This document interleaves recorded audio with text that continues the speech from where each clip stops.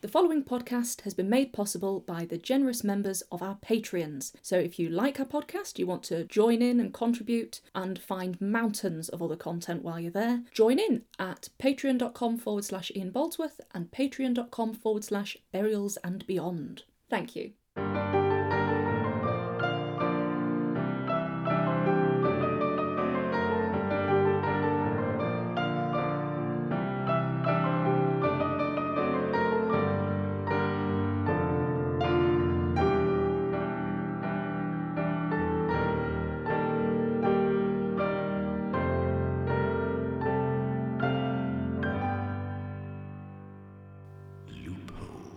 Hello and welcome to Loopholes, episode 5, your weekly discussion podcast on all things esoteric. I am Dr. Ian Boldsworth, hello.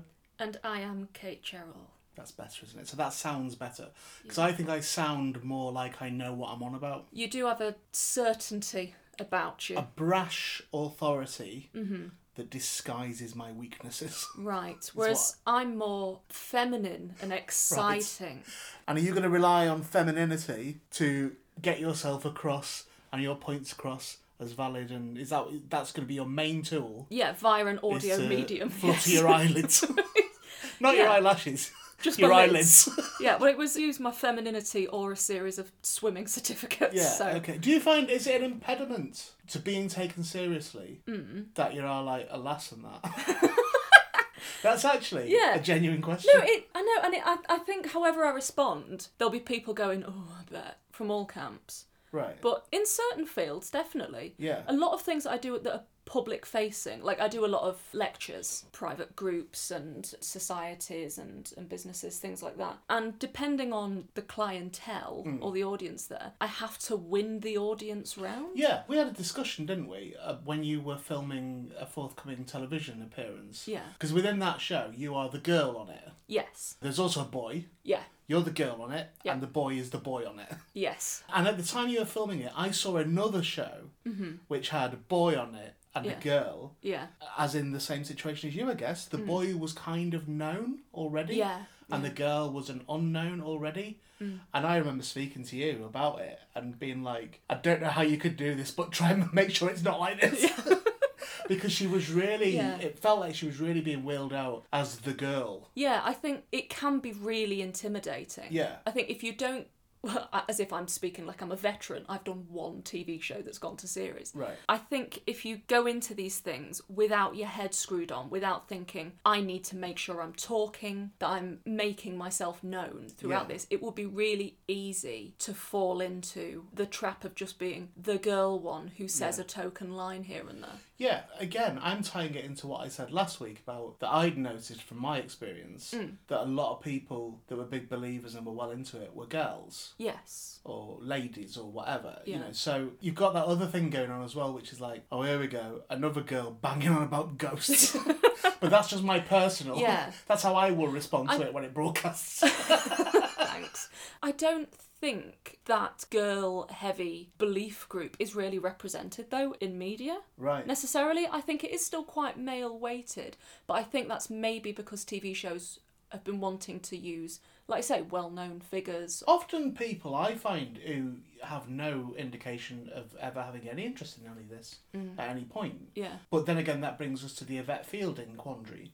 Whereas Yvette Fielding, as we mentioned the other week, this was her second career after being a kids' TV presenter, essentially, or a presenter. Yeah. But I think it would be fair to say it is something she's interested in. Yeah, definitely. It is something she knows something about.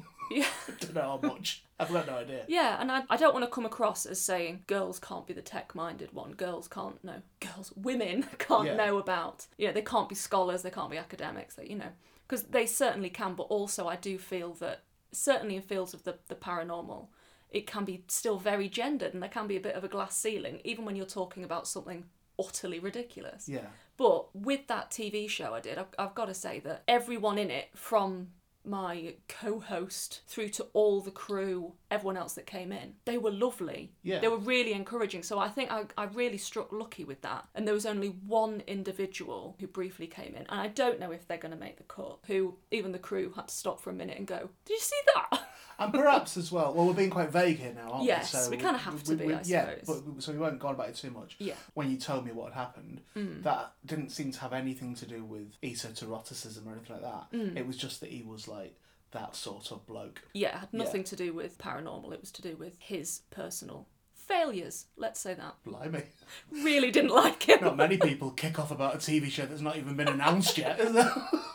Digging your oar in straight away. So bad. But everyone else was lovely. Yeah, first word. I make sure I have first word. Yeah. So, should we do feedback? We'll do feedback early doors again, I think. Always think if you don't do it early doors, there's a chance that you'll forget to do it at all. So how was the feedback? How was it? Do you know what? Let's not have feedback from my Patreon this week. Let's have feedback just from your Patreon. What was the feedback? Okay. From just your Patreon. Just mine. Paul Kenny, who is my best friend. Hang on, Paul Kenny's on my Patreon. Yeah, but he's also on mine, so I'm having this one. Okay, what does it say? He said, in regards to our new citizenship on Lamb Island, he said, citizens rise up. I'm not sure how we will all fit. So that's about Urigella's Island that we discussed last week. Could you cross-reference that with Paul's comment on my Patreon as well, please? Look, read what that says.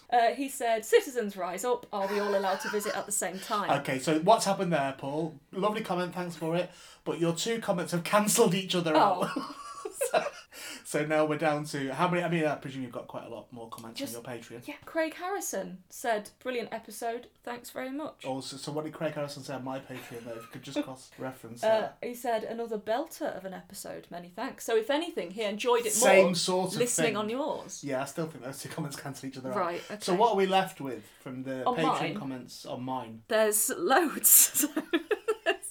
Stephen Brindley said, I really love this podcast. Thanks, Stephen. John said, another great episode. Thanks for... Don't you start being all surly with I'm my not being patrons. Surly. I'm being very thankful and loving. I'm not having that. Yeah, well, thank you, Stephen. No, I think that was genuine. I'm not bothered being on my Patreon. I think that's lovely. Okay. John M said, another great episode. Thanks for replying to my questions. Pleasure. Nick Donnelly said he binged all 4 episodes in one go. Great stuff. Interesting, intelligent, thought-provoking and funny. Can't wait to see where this series goes next. I thought I was going to say interesting, intelligent, thought-provoking and Kate. I'm getting to that stage now. Yeah. Where I'm getting a bit kind of fighty. I want a bit of confrontation now. Right. Okay. But I know we're trying not to do that, so I'll try and rein it in.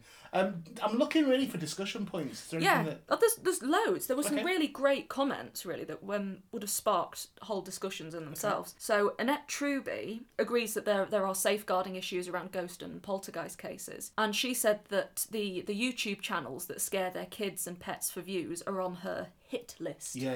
That even when the kids are in on the joke, it's easy for them to convert that understanding into kind of false memories of real events. Because it's kids, isn't it? And it appears they don't understand. There's certainly a lot of family channels on YouTube that have been deplatformed because of that, because once or twice having a laugh with your kids and playing a joke, I think most people would think that's absolutely all right. Yeah. But when it becomes your career is making your kids cry on YouTube, I think, and quite rightly, that their content should be called into question when it's causing genuine harm, when, maybe not physical but certainly psychological. All I can think of, though, is that I don't have children. I'm not going to have children. All I can think of is if I had children, Defo would be my YouTube channel.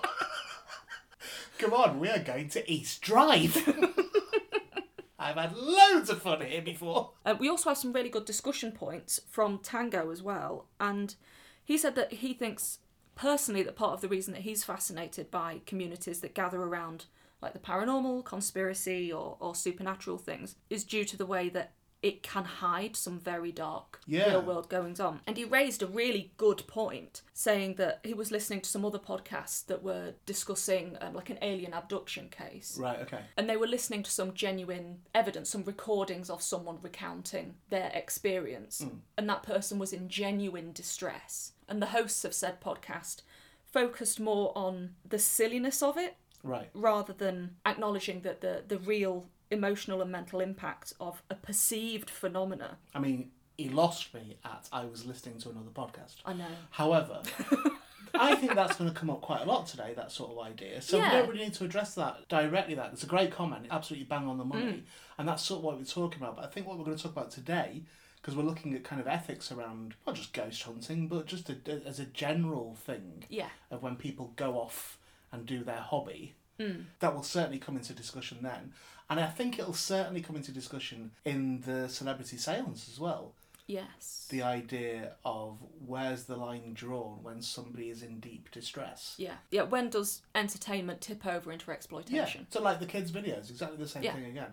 But Chucker's completely right. That, I guess, was the point that was made last week. I think because of the nature of the discussion we were having last week, I was tagging it directly onto poltergeists and that sort of thing. But it's a far-reaching thing, and it's not just with ghosts, it's with religion as well. I mean, how many choir boys finish that sentence yourself? Yes. You know, smoke screens all over the place, often hiding nefarious things going on. And I think I'm quite keen to point out as well, as someone who's been a party pooper about all this stuff, I'm not at all saying this with a blanket. I'm not saying this is always there's something nefarious going on. It could just simply be for their own entertainment, or because they actually believe it, or whatever it is. So I'm not saying it's definitive. I'm saying that it's a weird thing to me that ghost hunting gets a pass. Yes. Yeah, definitely. That's going to be one of our big discussion points today. What are we going to discuss today? So today we're going to be discussing the world of paranormal ethics and kind of investigators in burial spaces. Oh, yeah. Which I think is something that both of us are party poopers about to an extent. Okay. Oh, there's one more comment, by the way. Go on. Barry Jones says, in the podcast art, what are you holding? Torch. Welcome to Loopholes, episode 5. Feels quite weird to do an episode just about paranormal ethics, or ethics in the esoteric field. Yeah. Because I think ethics is something that gets applied pretty much every week. But I also think it's probably worth giving it an episode. Definitely. I think it's quite pertinent at the minute as well. Right.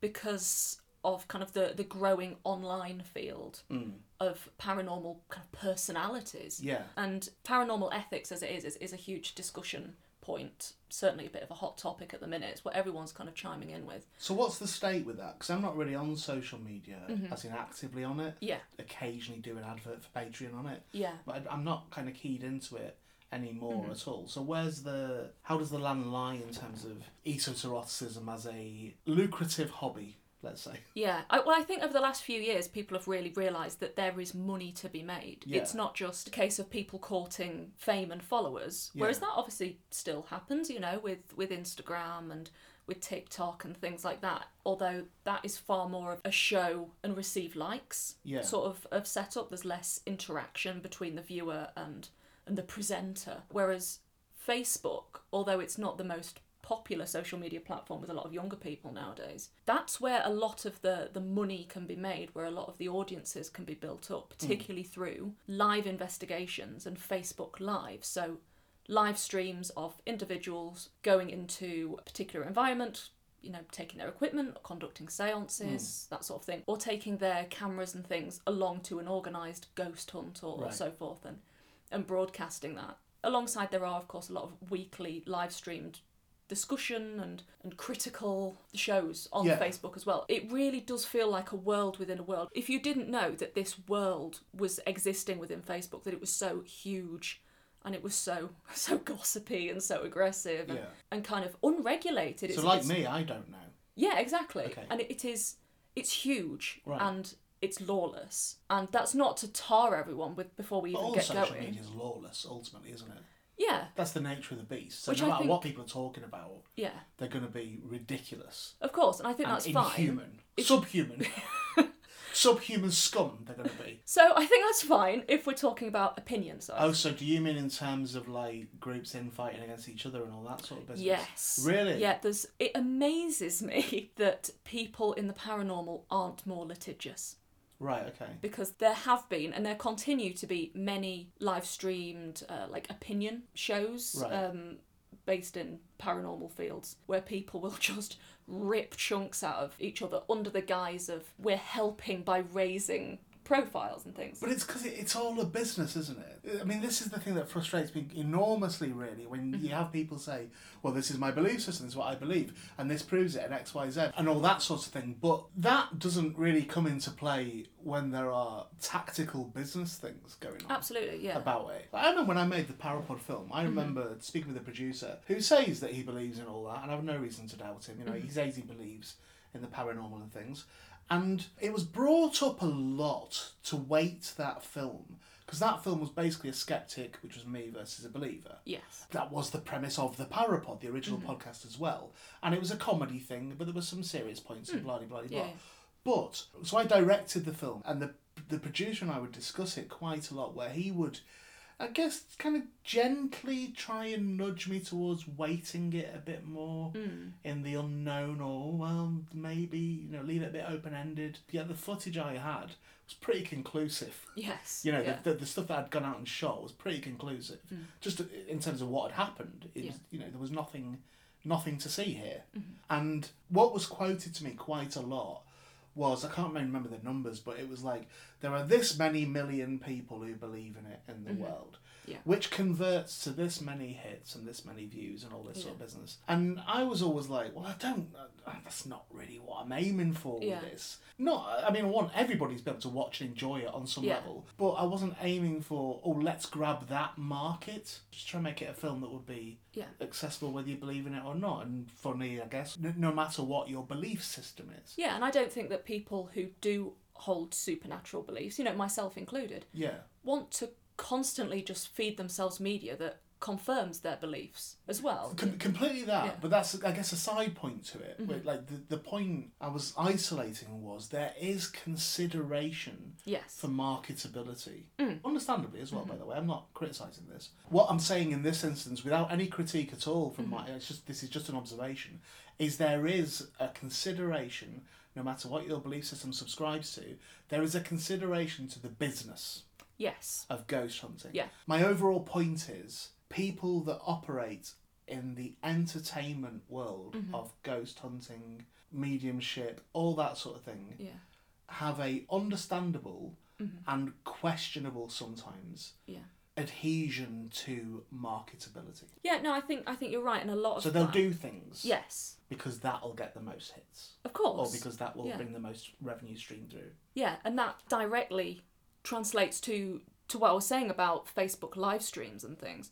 A lot of people, although they are passionate about the paranormal, obviously it's their hobby, but also a lot of people who start off as hobbyists then think, okay, I'm quite developed in the field of investigation. I know how my equipment works. I know how to work a crowd. So I'll start my own events company on any size, on any level.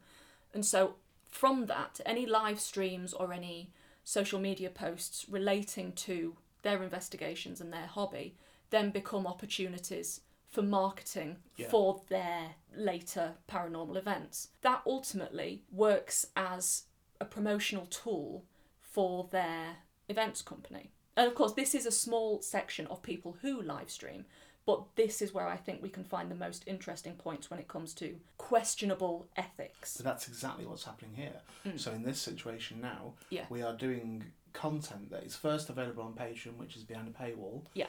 Is then going to be available publicly for people.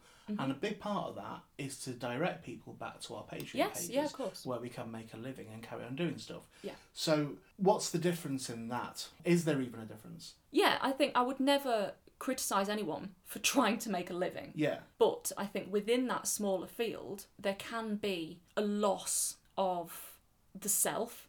Once you start thinking of things in terms of how it impacts your business, your not credibility necessarily, authenticity perhaps a little bit, is compromised. It has to be compromised, because you will start making decisions on what you do based on your business and based on future business. Yeah. Again, all understandable so far, but when you're working within a field that is ultimately intangible on most levels and doesn't always beget results, I mean, I argue it never gets results.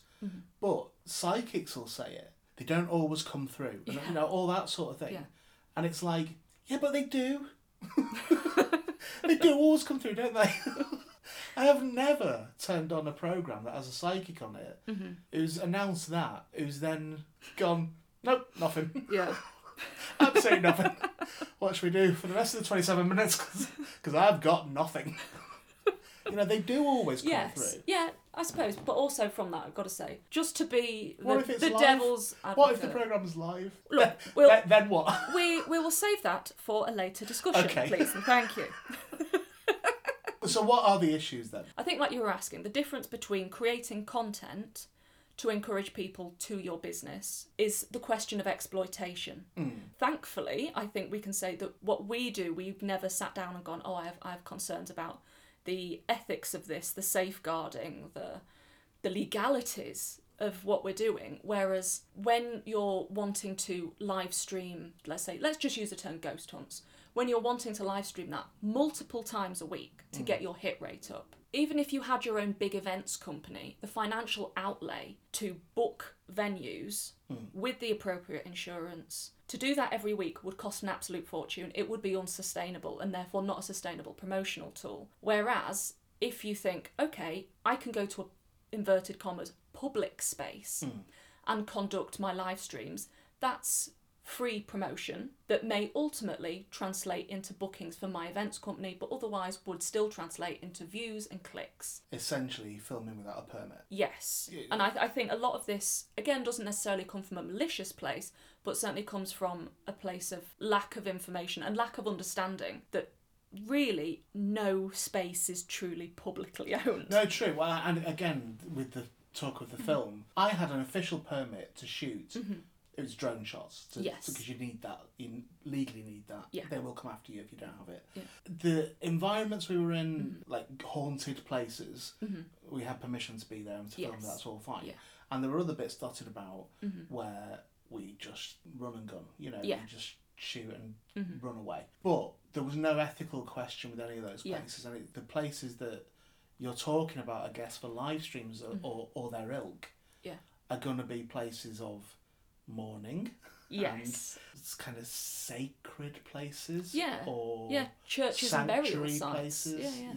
Yeah, and so if you're wanting to get people in to watch your live stream, you need somewhere that looks visually really quite impressive. And so people have, especially over the last few years when a lot of locations were shut down, people have gone to places, burial sites. So, you know, churchyards, churches themselves, cemeteries, graveyards, any variation thereon, believing that these are public spaces and therefore wholly viable, and conduct an investigation, conduct a seance in whatever means that they saw fit. And cemeteries aren't public spaces, are they? They're absolutely not public spaces. They are always owned, and it's an ethical and spiritual minefield. Yeah. There are questions of permission and ownership here. I can say categorically that if you approached any working cemetery, and a lot of the cemeteries that are chosen are for visual reasons, 19th century, so they're Victorian cemeteries, and people believe that because of their age, that they are unused.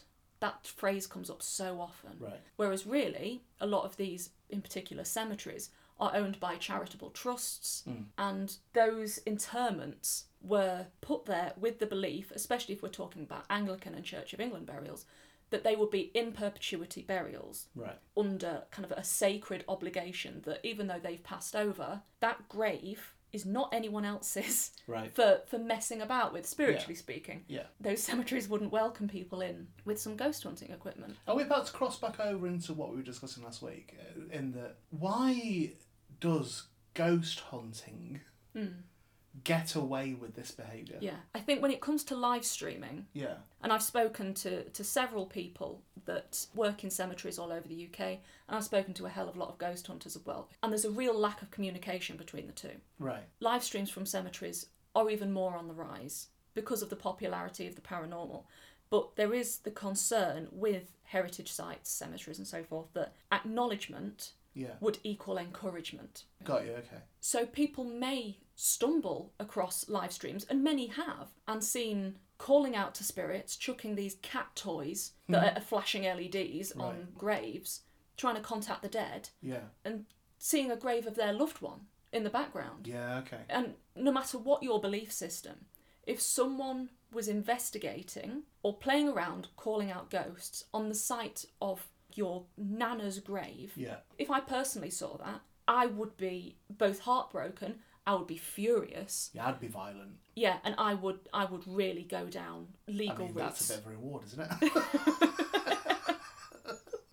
So, but By the way, in terms of loopholes with this, I think this entire discussion has a tacit loophole just over it. All of the stuff we're talking about is a loophole of what they are doing. Yeah, it's like a chain. It's all like, this is what is wrong with this story. Yeah, and this is why they can't address it. Like I say, with the acknowledgement does not equal encouragement. So cemeteries will not want to put a social media post out, an official announcement saying, don't ghost hunt here. Yeah. Because then they'll be concerned that people coming across that announcement will go, oh, there's something to see here. Ghost hunters have been here. Yeah, and it's like the whole urban exploring thing, or trespassing, as it used to be called.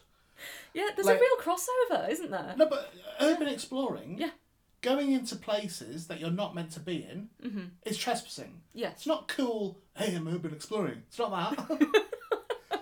You're trespassing. You're somewhere you're not allowed to be. And you can't dictate the reasons why you should be allowed to be there. Yeah. If somebody else owns that land and says, nobody come in here, doesn't matter what their reasons are, nobody other than the police with a warrant should be going in there. It's not for you to dictate whether you should be allowed to or not. You are not allowed. Yeah, I think that entitlement is a real issue. And like you say, urban exploring, trespass, kind of gets a free pass legally a lot of the time. I think within that... Does it though? Well, I think... Or is it just that they can't be asked taken into court? I think it's more that, to be honest. Yeah. But I think within that loophole itself is another one of, well, if people are going into seemingly abandoned buildings, hunting for ghosts, then that gets a second pass because it's just a bit of fun, isn't it?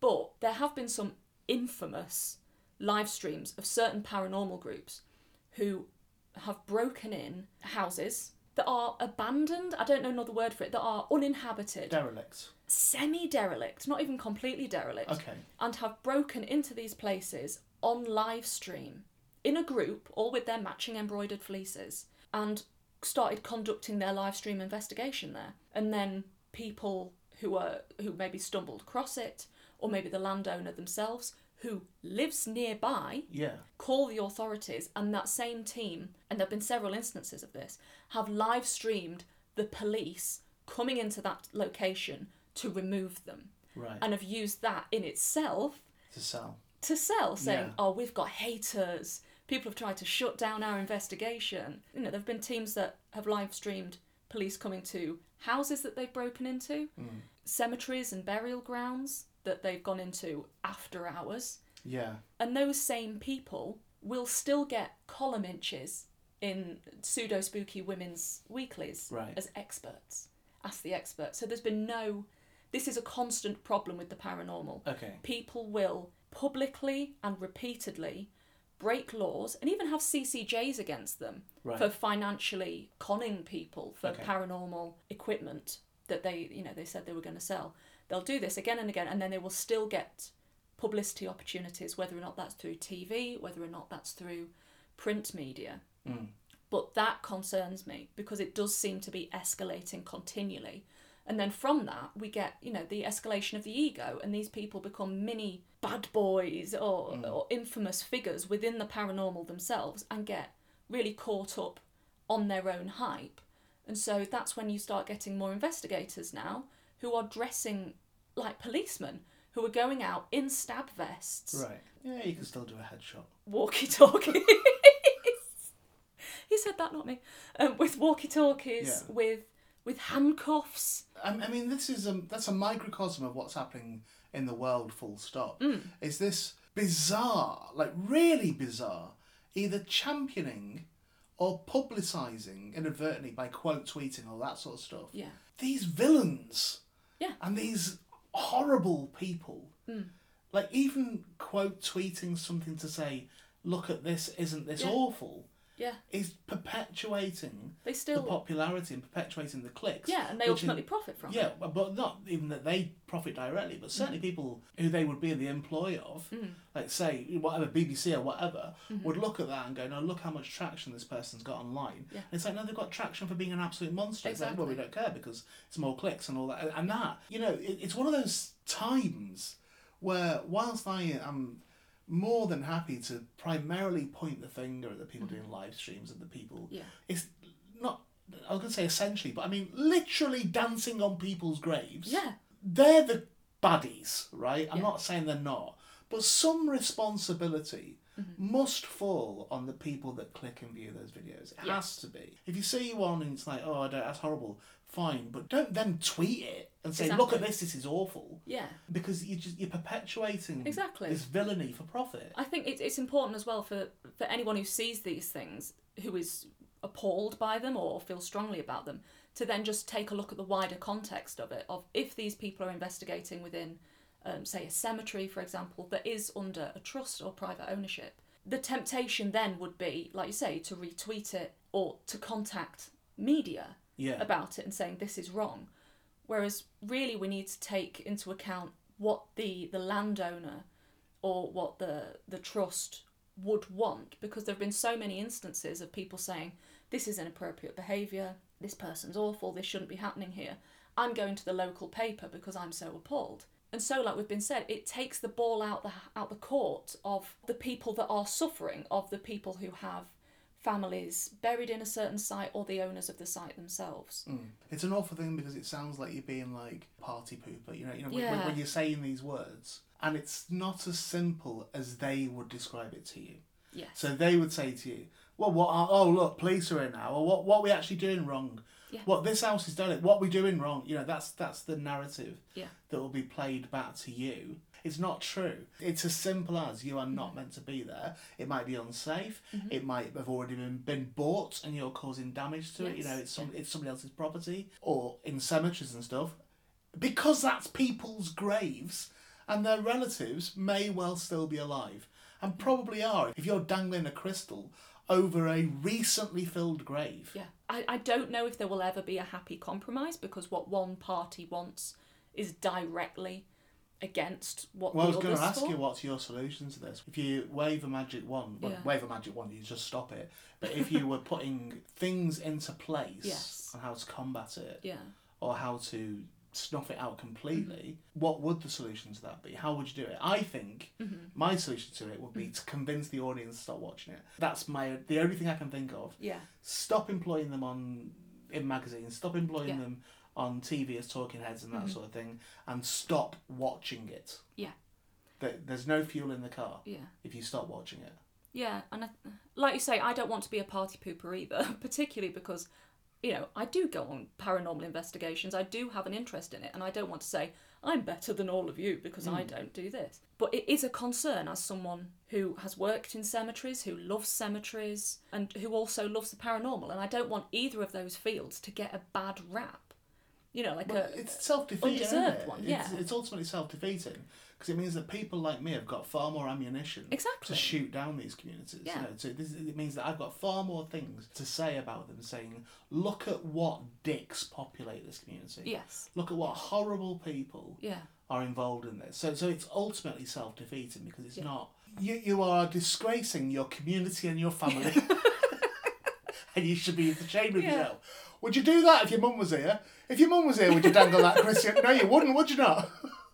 Do you know what? That's a weird thing, because that doesn't apply to me at all. That wouldn't work on me. Yeah. I remember, what's your football man? Brian Clough. Yeah. And there was a pitch invasion, and he went and clocked a few lads, of his own fans, his own team's fans, because he was so furious that they'd gone onto the pitch. And they had I remember a bit of footage where two of the lads who'd been on the pitch, had been lamped by him, had an interview with him, and they were very contrite and stuff. But one of the things he said to them was, and have you apologised to your mum and dad? Is what he said. Oh. And I thought that was a really, really smart little reframing of what had happened. Personalised it, and it made it, the inference is, you have brought disgrace on the club and your personal situation. Yeah. And I think, if there's a live stream in a cemetery, so what I would ask people to do is, if they view that footage and they see that sort of thing, they click on it regularly, when you see that grave and you see that tombstone, ignore the name that's on it and put your nana's name on it, or put your mum's name on it, or put do you know what I mean? And see how would you feel then? Would you be cool then? Some people would be like, yeah, my mum believes in all that as well. We'd have loved it. It's like, yeah, well, fine.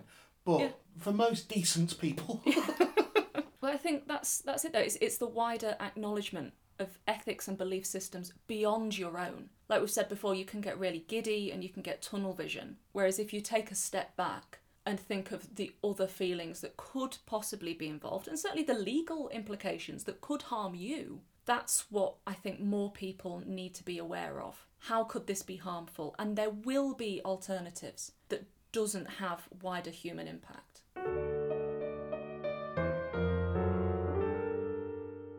Right, it's time for our traditional Celebrity Seance Corner. Say it properly. Celebrity Seance Corner. Celebrity Seance Corner. Let's see what other fun we can ruin.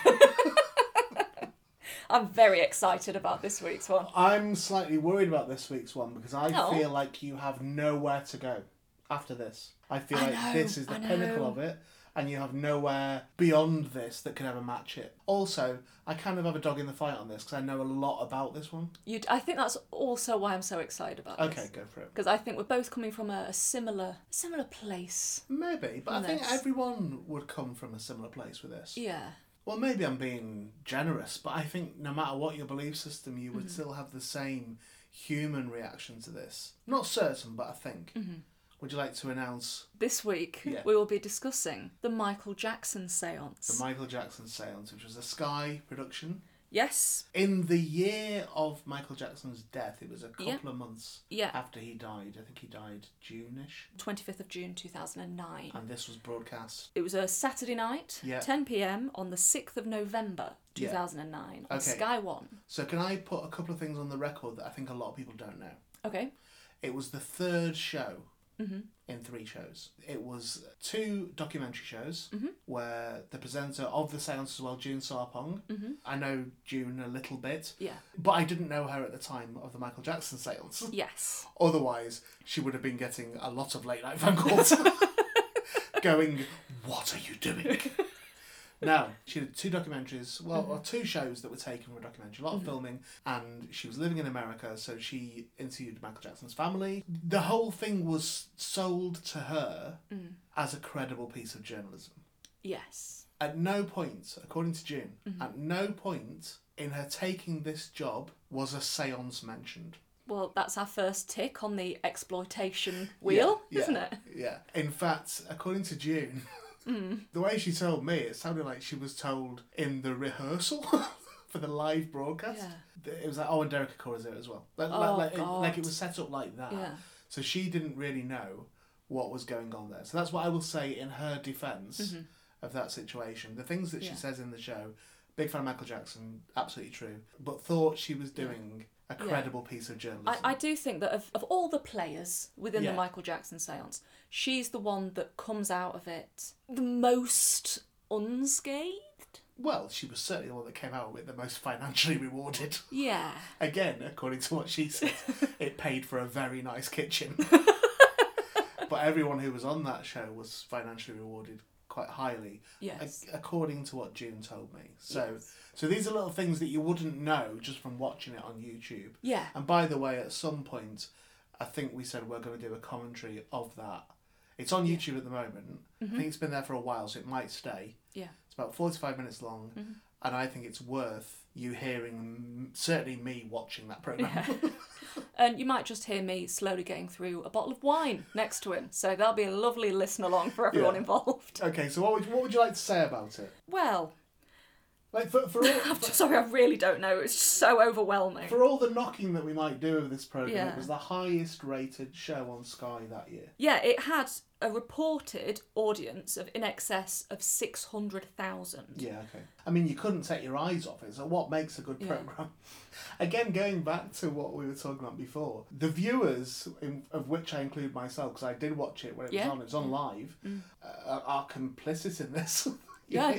Same. By supporting it, by making it a thing. It should be like, I'm not watching them try and contact the dead of someone who's only just died. I'm not watching that, but it was like, I'm watching that. I want to see what happens there.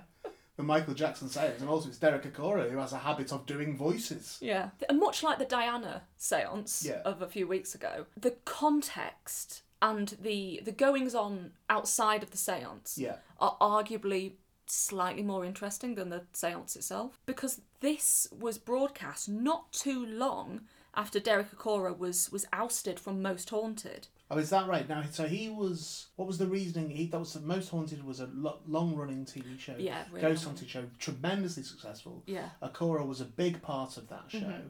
Yeah. And he was ultimately let go. Was he fired? What was it? It's very muddy. I don't want to say either way. I think it was a case of he voluntarily left. Okay. But under a lot of pressure, both public and from within the company, I think. Was it, yeah, so was it to do with issues with his performance, with his credibility? Yes, yeah. Questionable contacting of spirits that had kind of been set up. And how long had Most Haunted been going when they realised? Oh, years down the line this was. I mean, isn't that a weird situation? Yeah. I remember when I was sacked off Deal or No Deal for being the warm-up on that, and the reason they cited me being sacked was because I passed somebody, an audience member's sandwiches that they had in their bag. I passed them around the audience. That was the actual reason they gave me being sacked, which I did. That's true, I did do that. On my first show. Yeah. I never did it subsequently. I wasn't told not, so I just didn't. It was just a thing that happened in the room. And I think I carried on working there for several months after that. So I would apply the same logic to that. If they go, well, we're going to let Derek go because, do you know what? We actually think he might not be talking to the dead here. Seems to be like, come on, you didn't think he was, did you? All that? Surely you knew all that time. That's like trying to find a reason. Like, he passed everyone's sandwiches around, didn't he? That's what that is. It's finding a thing that but again, he was a huge public figure. He's gone now, but he was as famous, if not more so, than Yvette Fielding. So there's another problem in discussing this, is that a lot of people on this programme are now dead. They're away. So, and I've always been brought up to never speak ill of the dead. That's how I've been brought up. Same. However, there's a quandary with this. Yeah. Because I think there are some pretty unforgivable aspects to this show. Is that quandary spelled David Guest? David Guest is on the show. Yes. Again, when I spoke to June Sarpong about this, I put it to her that I felt he was there to validate the whole thing. As someone who was known to be a friend of Michael Jackson, of which I have no reason to question that they were friends. Yeah, same. They'd known each other for many, many years. That much was true, certainly. Yeah. Although Michael Jackson's another one of those celebrities where you're like, I've got about 4 friends, and I struggle to maintain those friendships. Oh, same, yeah. Michael Jackson appeared to have 4 million friends, close personal friends. Yeah. And I also have that feeling of, if any of my 4 friends were going on programmes telling people what I said privately about anything, I'd be like, please don't do that. Please stop doing that. Yeah. Unless they weren't actually friends. Yeah. I'm looking at you, UG.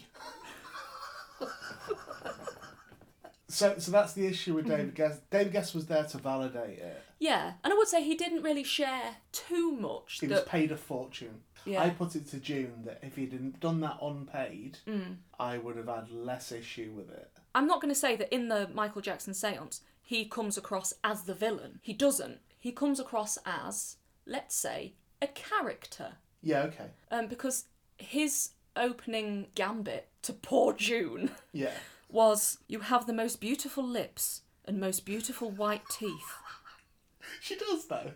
But I understand. At a seance for your dead friend, you're just going to come on to the host. A seance where the host didn't even know it was going to be a seance. The host has been conned into hosting it. Again, this is the last time I'll sort of name drop June Sarpong, but her take on this whole thing is one of laughter. She finds it tremendously amusing. That's reassuring. She's not troubled by it. Yeah. Like that. That would be my only concern, is that she'd look at it as a black spot on her career. No, she finds it really funny. See, I think that's the best way but there's a quandary with that as well, isn't there? Of course. Yeah. Of course. Because then David Guest goes on to say that, apropos of nothing, this is the strangest introduction, that David Guest has little people on stage with him as they bring me luck. I believe in leprechauns too. He does. David Guest, may he rest in peace,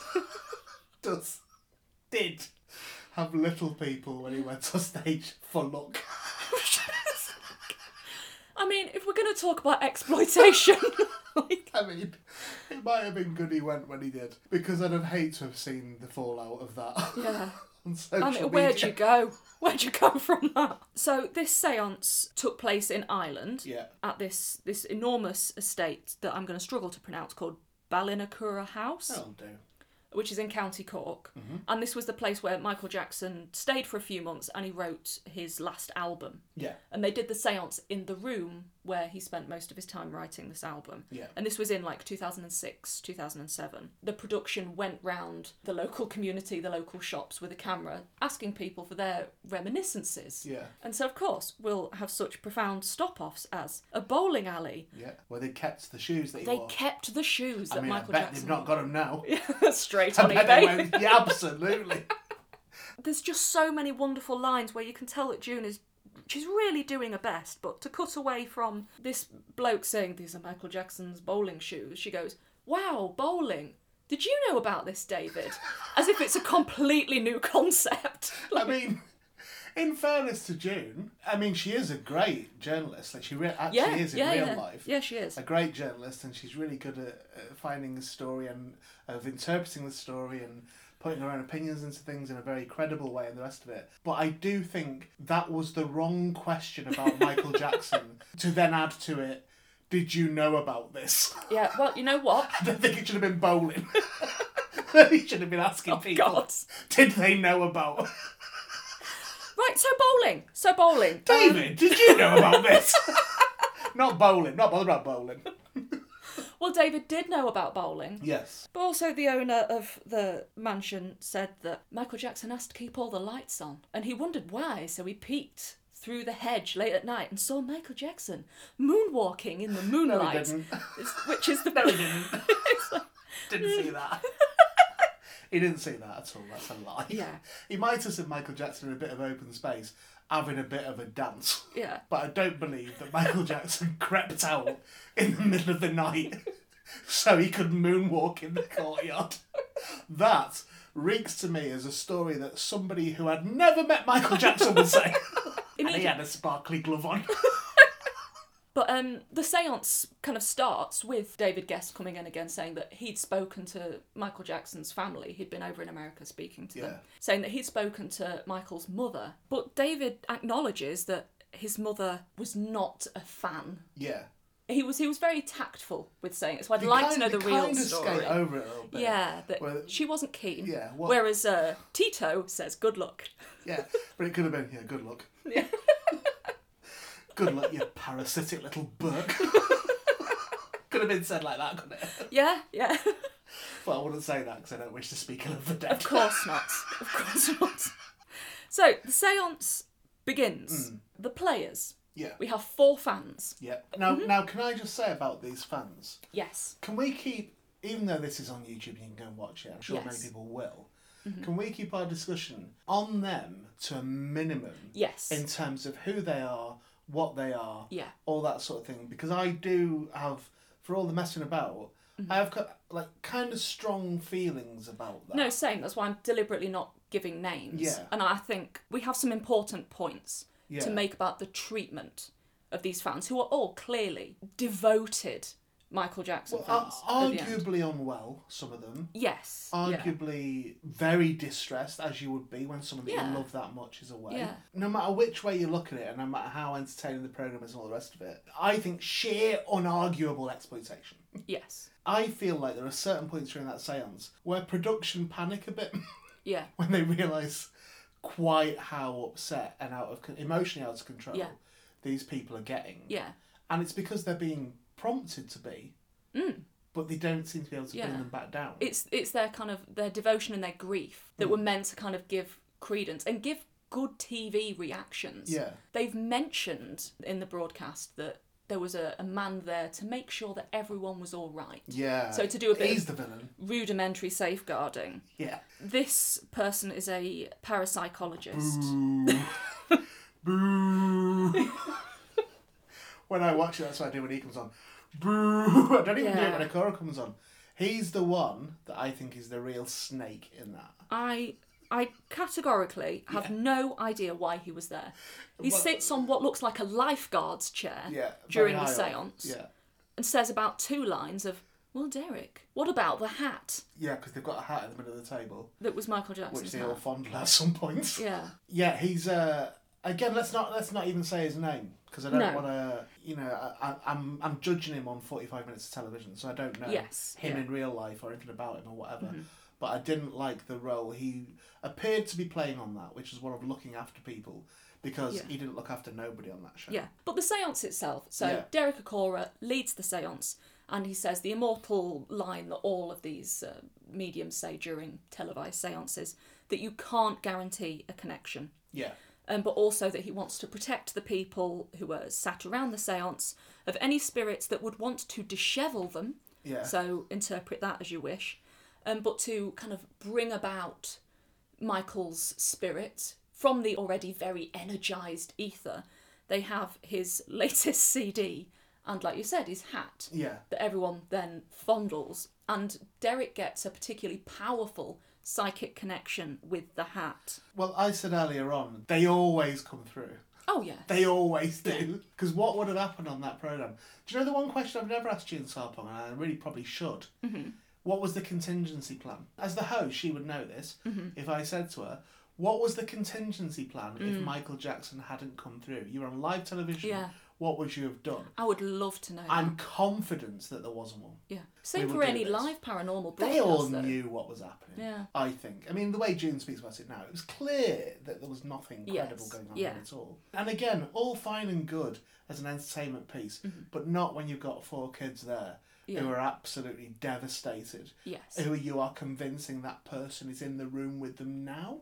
Yeah. That's horrible. Derek was very much a channeling medium, so he wasn't so much passing messages on. He kind of had this clairvoyance, so he could see in his mind's eye what Michael was doing via his spirit guide Sam, but he also sort of channeled Michael himself. So from the hat onwards, which began with, oh, I'm seeing very lofty, I'm seeing the hat thrown in the air and coming down like a falling star. That was a bit daft. From that to him saying, will someone say hello to Quincy Jones for me? It was a very quick jump up.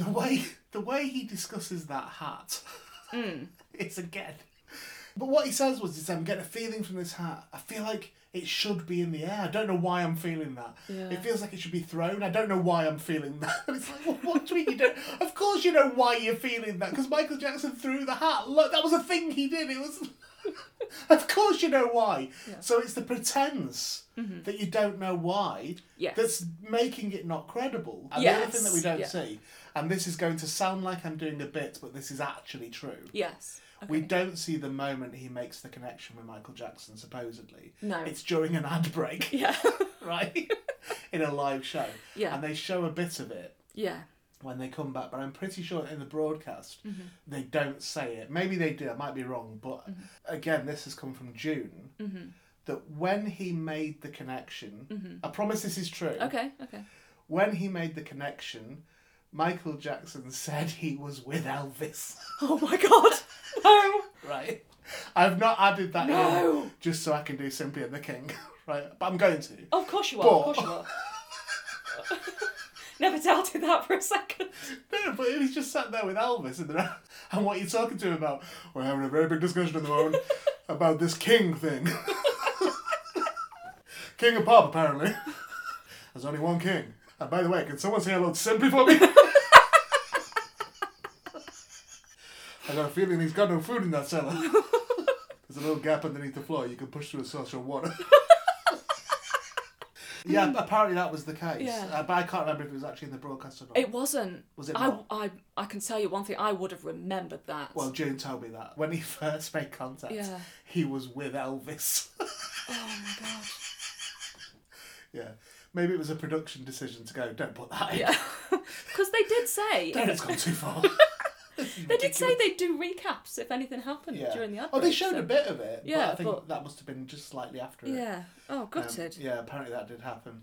Well, ultimately, at the seance, the very helpful parapsychologist on the lifeguards chair said, would the fans like to ask Michael Jackson, who was, at this point, in Derek, for all intents and purposes, would they like to ask him... It's an improvement. Oh, God! It's not would they like to ask Michael any questions? Yeah.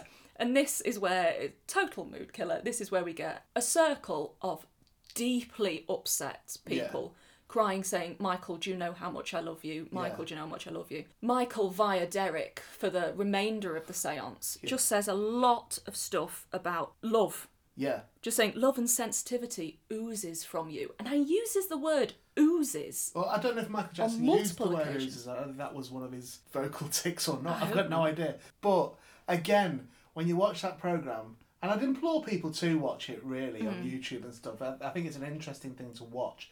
This flies in the face of what I said before about just don't watch the stuff. Yeah. You know, this is made, happened, and yeah. they're not going to do another one. Yeah. So you go through an interesting roller coaster. I certainly did, of emotions with that programme, between finding it tremendously funny, and then there's a moment where the rug is just pulled from you. Yeah, completely. Not because you feel like Michael Jackson's there or anything like that, but when you see the distress, and it is awful. But if you just, as an experiment, because I've done this before, watch it.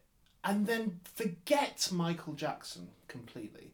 So all you've got to concentrate on is 4 strangers and Derek Acorah. Yeah. So forget that he's channeling Michael Jackson. Forget the ghost part of it. That's what I mean by things getting a pass. Yes, yeah. Forget that and then watch it. And watch how sinister it is. Watch how sinister it is that this man, who's a stranger to these young people, they are, you know, they're not like children, but I don't call them kids, but I mean that as in they're youngsters, they're younger. Yeah, like in the 20s. Yeah. Holding hands with them, touching them, lots of, you know. Giving them messages of love and respect and support. Looking right in their eyes and saying stuff, and it's like, it takes on a really sinister undertone. It really does. Well, it's like we said earlier, you know, you can be discussing fantastical things and not believe in their legitimacy. But when you can see there is real moral and emotional damage being done, that's when you can say, okay, I might not believe in ghosts, but that is very much real. And if that is come concerning. And get the water in about 30 seconds, then there's a chain you can pull. If you pull the chain, and then it's linked to the ring around his neck. Oh, God. And it will pull him towards the door. And even if it's very weak, he'll still lap up the water. And you just say to him, simply, the king's thinking of you. The actual king, not the king of pop. And then the seance, if we can go back to it, comes to an end. Yes, Michael, I know how to spell love. You don't have to, every time you say love, say L-O-V-E. I know. Of all the cul-de-sacs in heaven to be put in, they put me next door to this monster. We have nothing in common. Actually, we do. Oh, God. Yeah, go on. Yeah, so the seance comes to an end. Quite an abrupt end. Very abrupt end, because the lifeguard psychologist just says, "Can you wrap it up, Derek?" And it seems... He walks over and taps him on the shoulder. Yeah. Like the dance competition in Greece. There we go, episode 5 of Loopholes. Another one with little serious undertones. That's okay, it's allowed. Yeah. It's what it is. Yeah. Do you want to do your... Actually, there's no point, is there, doing the contact details. Just as always, leave comments on my Patreon. That's the best place to leave them. Just please, look. Comments on my Patreon post. Patreon.com/burials and beyond. See, look. It's lovely. You've Come already on got over. people on there. The water's great. You've got people on there and they are not doing... Like my patrons, absolutely. They're leaving all the comments. They're joining in. Your ones aren't. I don't know what you should do to keep them in check. Well, look, I've got no idea. Just can I nick a few more of yours? Come on over. It's ones great. That you've had off mine, they're trying to more of that, your please. Patreon going. I'll tell you what the problem is. What? You've got that many dinner ladies on there. Oh, I do not. Don't you dare. I do not attract dinner ladies. You've got some. What are the contact details? Please get in touch. If you see fit, you can get in touch via the comments on either of our Patreons, patreon.com/burials and beyond, and his one, or you can like and follow us and message us on all of these social media platforms.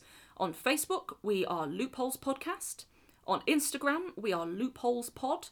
On Twitter, we are Loopholes Pod, and if you want to send us an email, you can do so at loopholespodcast@gmail.com. Spent an entire episode subliminally telling people to not use social media and then put out all our social media in it. We really need to think about this, don't we? Thanks for joining us. I've been Dr. Ian Bolesworth. And I've been Kate, the other one. See you next week. Bye! Loopholes is an Infinite Hermit production in association with Burials and Beyond, with Kate Cherrill and Ian Bolesworth. Music by Thomas Funderay, produced by Ian Bolesworth.